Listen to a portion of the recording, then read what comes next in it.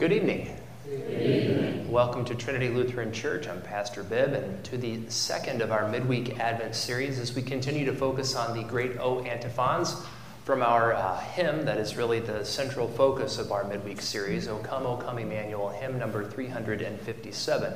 And so this evening we will hear of the antiphon that mentions O Adonai, or rather addresses Christ as O Adonai. And that Adonai is Hebrew for Lord. And so then in the hymn it says, O Lord of Might, because that's the context behind that word. And so we'll hear about how our Lord of Might has come to save us, and how he will come again on that great and glorious last day to take us to himself forever.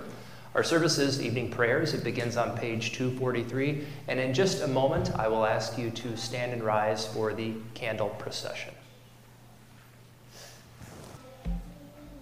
The first reading is from Exodus, the 3rd chapter. And the angel of the Lord appeared to him in a flame of fire out of the midst of a bush. He looked, and behold, the bush was burning, yet it was not consumed. And Moses said, I will turn aside to see this great sight, why the bush is not burned. When the Lord saw that he turned aside to see, God called to him out of the bush, Moses, Moses. And he said, Here I am. Then he said, Do not come near. Take your sandals off your feet, for the place on which you are standing is holy ground. And he said, I am the God of your father, the God of Abraham, the God of Isaac, and the God of Jacob. And Moses hid his face, for he was afraid to look at God. O Lord, have mercy on us. Thanks be to God. The second reading is from Luke, the Gospel of St. Luke, the 1st chapter. For he who is mighty has done great things for me, and holy is his name, and his mercy is for those who fear him from generation to generation. He has shown strength with his arm. He has scattered the proud in the thoughts of their hearts. O Lord, have mercy upon us. Thanks be to God. In many various ways, God spoke to his people of old by the prophets. But now in these last days, he has spoken to us by his Son. Grace, mercy, and peace be to you from God the Father and from our Lord and Savior, Jesus Christ. As we continue our midweek Advent services based upon the hymn, O Come, Emmanuel, tonight we hear the great O antiphon appointed for December 18th. And again, those are found there in the hymnal with hymn 357 if you'd like to read along. O Adonai and ruler of the house of Israel, who appeared to Moses in the burning bush and gave him the law on Sinai, come with an outstretched arm and redeem us. This antiphon reflects a Christological interpretation, that is, a Christ-focused interpretation of two major theophanies of Exodus, and that word theophany means a manifestation or revealing of God.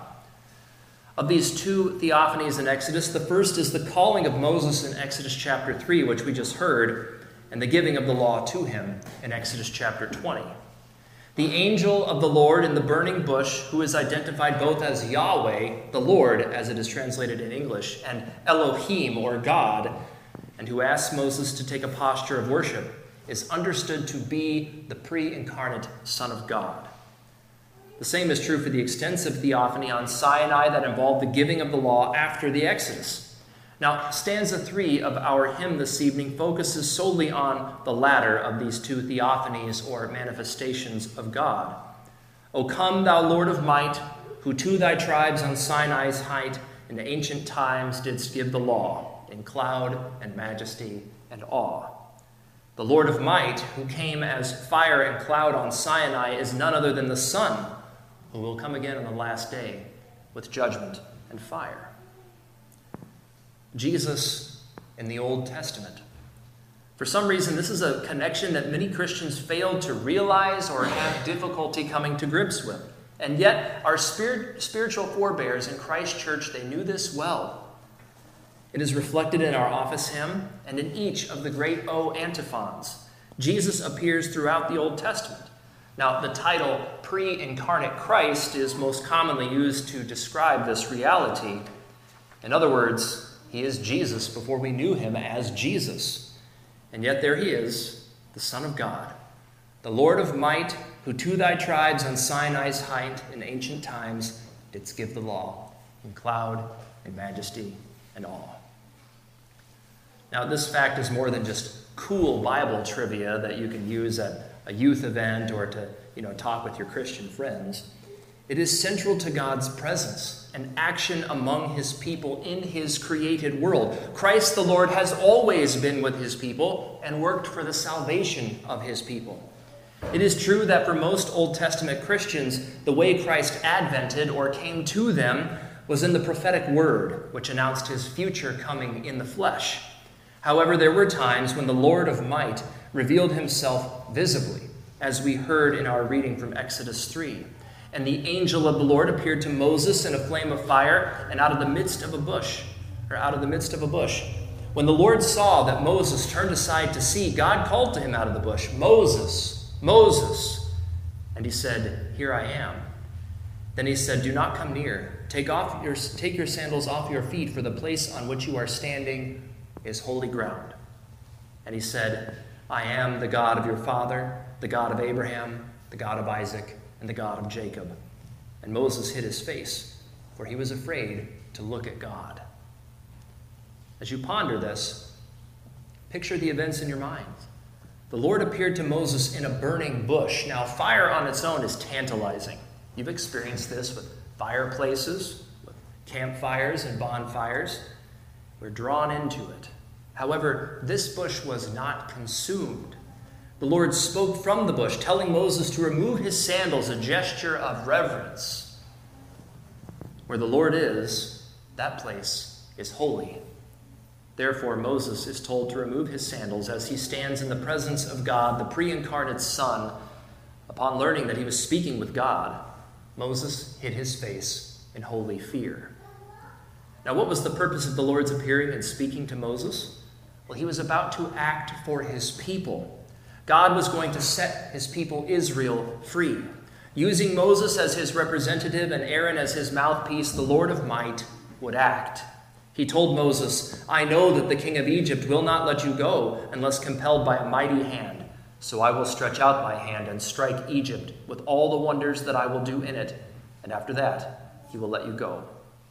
And as you know, the Lord fought for his people Israel, and they were released. Despite Pharaoh's hardened heart and his stubborn pride, the Lord stretched out his arm and smote Egypt with plague after plague, and eventually drowned Pharaoh's army in the Red Sea.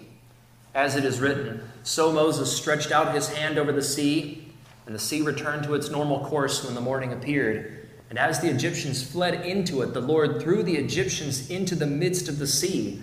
The waters returned and covered the chariots and the horsemen of all the host of Pharaoh that followed them into the sea. Not one of them remained. But the people of Israel walked on dry ground through the sea, the waters being a wall to them on their right hand and on their left. Thus the Lord saved Israel that day from the hand of the Egyptians, and Israel saw the Egyptians dead on the seashore. Israel saw the great power that the Lord used against the Egyptians. So the people feared the Lord, and they believed in the Lord and in his servant Moses. But this, of course, was not the only time the Adonai and ruler of Israel fought for his people. As Joshua entered the promised land with Israel, God the Son, the Lord of might, appeared again. In Joshua 5, just prior to the sieging of Jericho, we read this.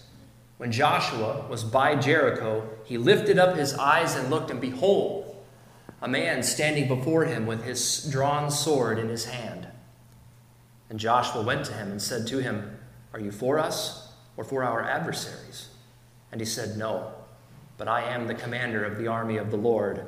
Now I have come."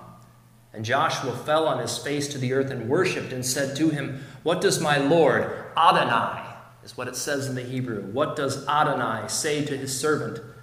And the commander of the Lord's army said to Joshua, "Take off your sandals from your feet, for the place where you are standing is holy."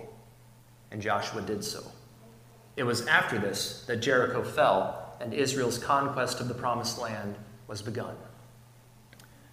However, all these historic victories in the life of Israel, they were all leading toward the fulfillment of an even greater promise and victory.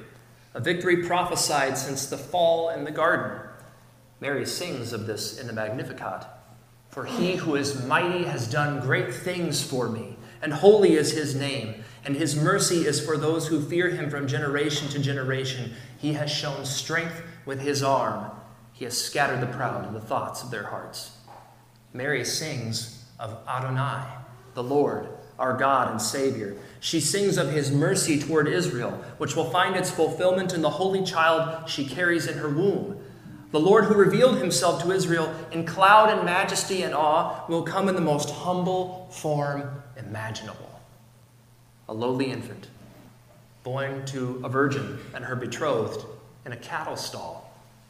There in Bethlehem, the city of David, God the Son began his military invasion to overthrow Satan. Not as a fully grown, mighty man of war, but as a newborn baby. Isn't it magnificent? God be praised. The Christmas hymn, What Child Is This?, captures the scene. Why lies he in such mean a state where ox and ass are feeding? Good Christian, fear, for sinners here the silent word is pleading. Nails, spears shall pierce him through, the cross be borne for me, for you. Hail, hail, the Word made flesh, the babe, the Son of Mary. The Lord of might who appeared to Moses in the burning bush, the commander of the Lord's armies who came with sword in hand to Joshua, the babe, the Son of Mary. These are all Christ Jesus. And so you see, the Lord has always fought for you, his church. He came to fulfill his own law when you had broken it. He was baptized for you by John in the Jordan, taking upon himself the filth of your sins. He bore your sin in his flesh on the cross, where he was pierced for your transgressions. And with an outstretched arm, two actually, he redeemed you by his holy precious blood and his innocent suffering and death. And for what reason did he do all this? He is your Lord and your Redeemer. Our Adonai, Jesus, who is the ruler of Israel, his holy church, has redeemed you, dear saints. He has fulfilled his promises and overcome your enemies. Sin, death, and Satan lie vanquished at his feet. On the third day he rose triumphant from the grave and ascended to the right hand of the Father to rule and reign on high until he comes again. Until that great last day, may the Holy Spirit keep us steadfast in his word and sustain us with Christ's sacraments and grant us peace. And so in closing, let us read together that second O antiphon appointed for December 18th, and then let us join our voices to sing and to pray stanza 3 of our office hymn again.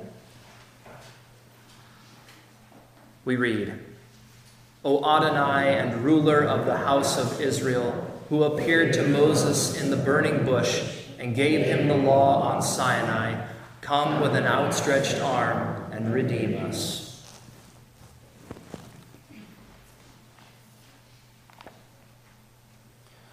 O come, thou Lord of might, who to thy tribes on Sinai side, in ancient times didst give the law, in cloud and majesty and awe. Rejoice, rejoice, Emmanuel shall come to thee, O Israel. The peace of God, which surpasses understanding, watch and guard your hearts and minds in Christ Jesus, our Lord of might, who has redeemed us with his outstretched arm. Amen.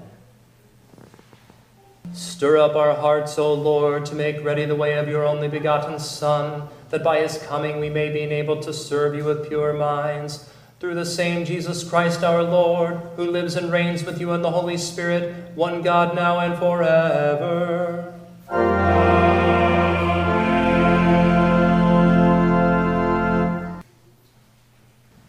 Well, a good evening to you all, and go in that peace of our Lord, who has fought and won the battle for you, delivers his gifts of grace in his word and sacraments, and will preserve you by his Spirit until he comes to take you to paradise eternal. I'll greet you at the door.